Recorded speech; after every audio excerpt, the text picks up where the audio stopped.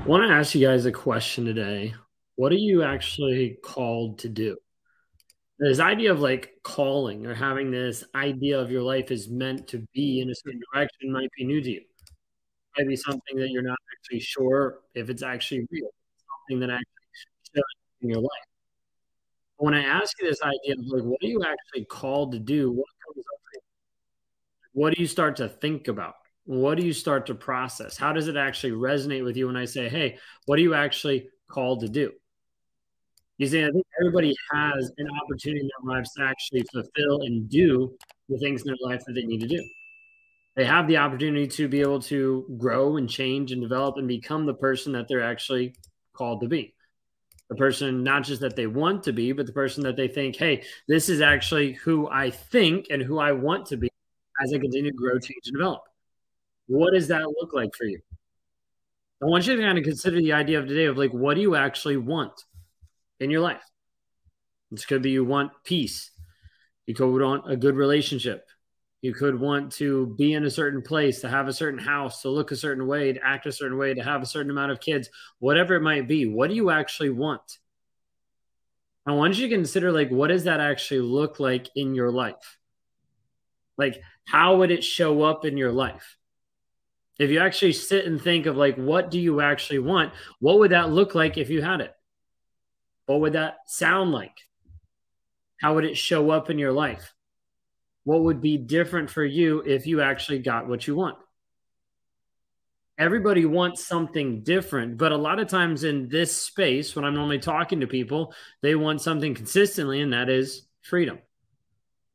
Freedom mentally from the toxic person, freedom physically from the abusive relationship, freedom from the rumination that's keeping you up at night, freedom from the things that are holding you hostage every single day, running you into sickness, running you into autoimmune disease, running you into the sleepless nights caused by the anxiety, caused by the things that are going through your head. Do you want freedom for you? What does that actually look like for you? When you think of freedom from a toxic relationship, what does that show up in your life? Like, what actually comes up of like, this is what I want, this is what it would look like? And I want to ask you in this moment, as you think about this, I want you to sit and kind of experience it. Try to pretend this is what it'd look like. This is what it feels like. This is how I would show up. This is how I'd show up different for my kids. This is how I'd show up different in my workplace environment. This is how I'd show up different to my friends and families that are around me. This is how I'd show different, like by just going to the gym, by working on myself. This is how I'd show up different by what I eat, what I put in my body. This is how I show up different. What does that freedom actually look like for you? Now, once you have that picture of freedom, you understand, hey, this is what I want. What is in your way of that? What is in the obstacle that is in your way of getting you what you want? The freedom that you desperately crave, the life that you desperately want to live, the connectedness you want to feel with maybe another person or just yourself of understanding who you are. What is the obstacle that is actually in your way? That might be leaving an abusive relationship. That might be breaking down limiting beliefs that have been holding you back since childhood. That might be working through different things in your life that you need to make different moves mentally, emotionally, physically, financially to be able to get you to the direction that you want. What is an obstacle that's actually holding you back? Maybe you're afraid of what the future might be. There's this fear of like, I don't know what I'm going to do next. I don't know how it's going to work out. I don't know what's happening. You consider it until you actually make that first step, you won't know what direction you need to go. We can make a lot of educated guesses and we can tell you a lot of ideas, but until you actually make that step, what is going to change? So we've walked through a little bit of like, what do you want? How would that show up in your life different? What would that feel like? What would that look like? We touched on the aspect of freedom, of wanting freedom, and of getting away from that fear, getting away from the stuff that's keeping you hostage, that's holding you back. That might be a person, but that might be a belief. More than anything, it's probably a belief. a limiting thought that you're not good enough, that the things you do aren't good enough. Like if you were better, then this person wouldn't have left you, or this person wouldn't have abused you. Getting past this fear is a big obstacle.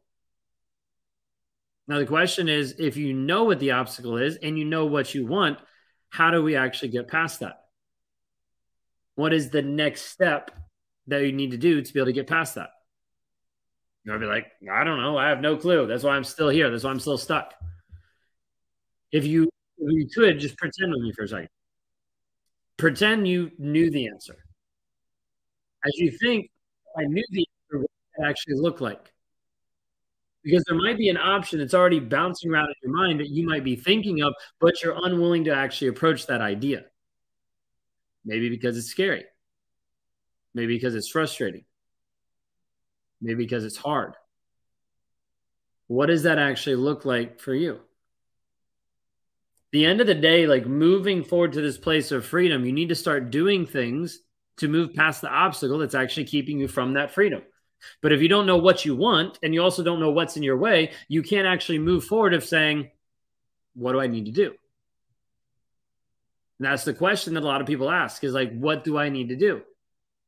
What do I need to work through? So, what is next for you? What is the next step that you need to take in order to make this move? Some of you, it might just be learning about narcissistic abuse, it might be trying to understand it, trying to figure it out, trying to have a depth to it.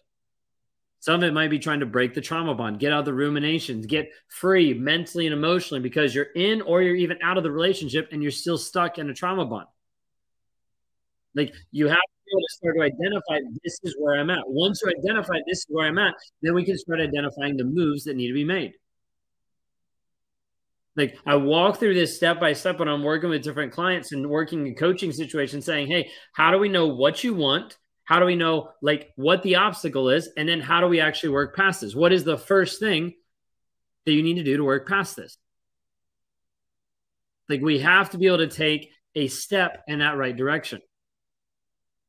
Now, the right direction could be getting into therapy, could be filing a protective order, could be leaving the relationship, could be working with a coach, could be working with anybody, could be talking to your friends or your family, could be establishing a relationship with one of your friends that's been broken because of a toxic relationship, someone that you actually trust, getting support.